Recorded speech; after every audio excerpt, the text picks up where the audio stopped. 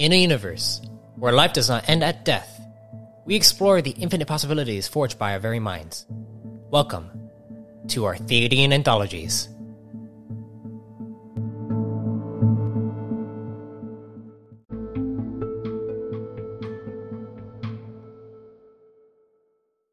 Greetings, fellow travelers and storytellers. Welcome to the Ludaenian Anthologies podcast, where I, MS Ludaenian, dive into the ever-expanding universe I'm developing and the deeper meaning behind it all. Continuing with Sage Aaron, we jump ahead to his venture across the realms in study of fragmentation amongst core inhabitants. This log features the finding of an individual that furthers Aaron's drive to understand the nature of existence. Now, let's dive in. What are memories? Recalling events that we once considered present but now are viewed as the past?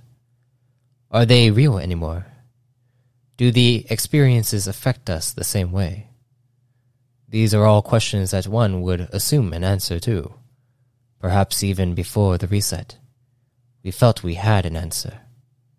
However, the more I research, the more I think a memory is just a vague concept of what we consider our past self.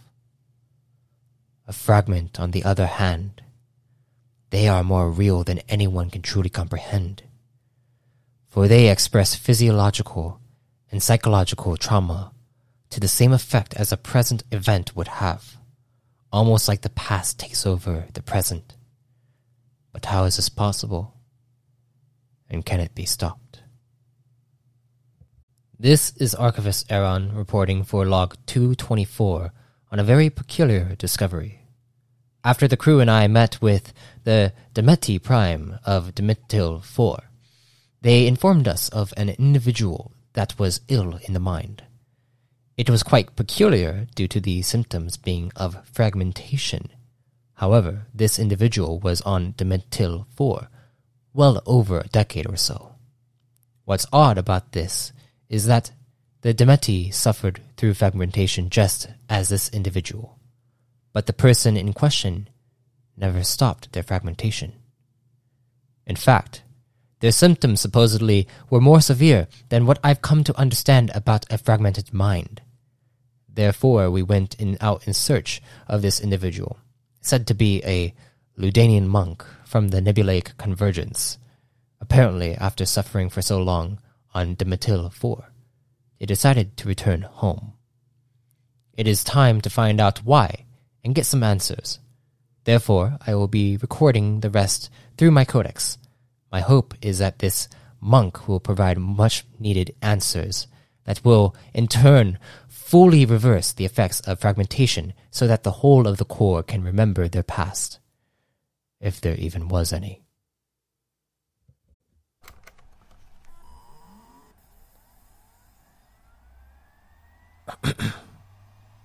Mic test. Checking. Currently, the planet we find ourselves on is said to be some form of anchor for the nebulae. Our systems are going off the charts. There's some kind of storm outside. But before we entered the atmosphere, we were able to pinpoint a single life form on this world. I assume it is our monk. Hopefully, we will get some answers. As Aaron opens the door to the ship, a storm rages outside as he approaches the squad. Sigmund steps forward and yells, "It seems our directive is up approximately 2 clicks north of here. Shouldn't take too long if we take a pod." Aaron places his hand on his temple as a light flashes toward his surroundings. The world around him shows rain pouring with slight hints of large structures. As he focuses on the structures, the codex picks up large boulders that seem to be made of some kind of gemstone. However, the storm makes it difficult to get an accurate reading. Something strange occurs, though, as Aaron seems to be mesmerized by the stone boulders for a moment. "Sir, would you like me to activate the—" No. I think it best that I go alone with no pod." "Aaron, you can't be serious. This mission will be quicker and safer if we take the pod and all go in together." "I'm not sure what it is, Sigmund. Something about this place reminds me of home. Aaron places his hand on Sigmund's shoulder and smiles underneath his environmental suit. Retrieve Vander and hover 50 kilometers above the coordinates. Keep a reading on me at all times. If something goes wrong, I want you to be the first to know.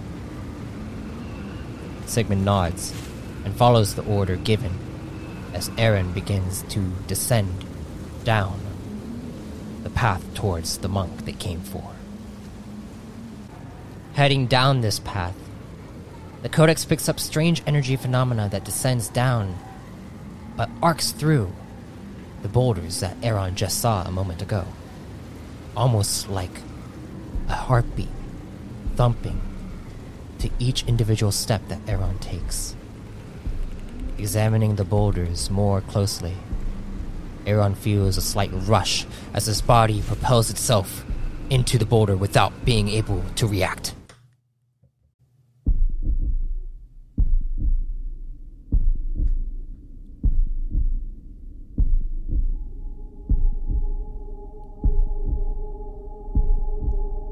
Suddenly, the image on the codex goes static, but the recording still proceeds.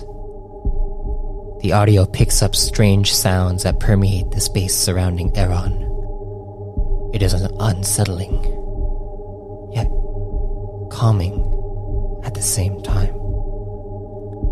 Aaron begins muttering to himself. How fascinating. An alternate reality? Dimension? Correct. A voice penetrates through the space as Aaron sounds back. Are you the monk? The one that still suffers from fragmentation?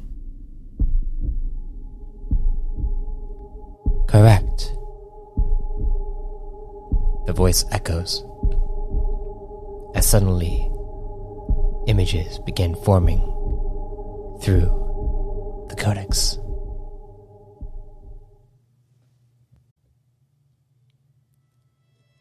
However, these images do not show Aaron in this alternate dimension. Instead, they show a Ludaenian monk, a prime with violet blue hair, and navy blue eyes with white pupils extending into a tattoo that almost creates a fissure between his skin, dividing his face into 5 parts. The monk is shown leaping into a volcano that then erupts as the vision pans over to a child of a similar facial structure, but without tattoos, and mourning over the life of their fallen. The codex returns back to static.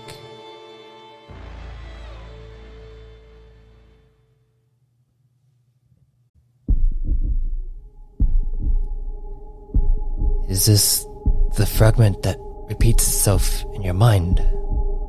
Aaron asks. Once again. Correct. How have you lasted so long? Aaron sits in silence for a short time, until finally a response. Ludaen grants expands. Senses widen. Allows for a break. This space, this dimension, is it able to be accessed away from Ludaen? Another moment of silence occurs, then breaks. Ludaen is expanse. The entities, the senses. Access to Ludaen is access to all. How does one access Ludaen? One last moment before Ludaen within all watches all, feeds on all. Ludain sees and feels, senses the truth. Expand to Ludain and see the change. Suddenly, the codex appears on a mud hill as a bright light shines down at the center of it, with the Ludaenian monk meditating at an altar in front of a monastery. This structure is at the heart of the hurricane. Aaron approaches the monk, but does not go to wake him from his trance. A face of disappointment but curiosity shines on Aaron's face as he lifts up the codex and stops the recording. After Aaron's meeting with this monk, he returned back to the ship and began to research what he could of Ludain. The words of the monk repeated in his mind. He felt that in order to access such a space, he must expand his mind to allow for such an experience to happen. Therefore, Aaron spent the next 2.4 cycles researching Ludain and hunting down other Ludaenian monks. They all speak the same, connected to one another, yet still maintain a sense of individuality. Their balance is within the cosmos itself. And after diving deep into Ludaenian mythology, Aaron finally had a vision. A vision that stemmed from such a space. A space where he could see the change.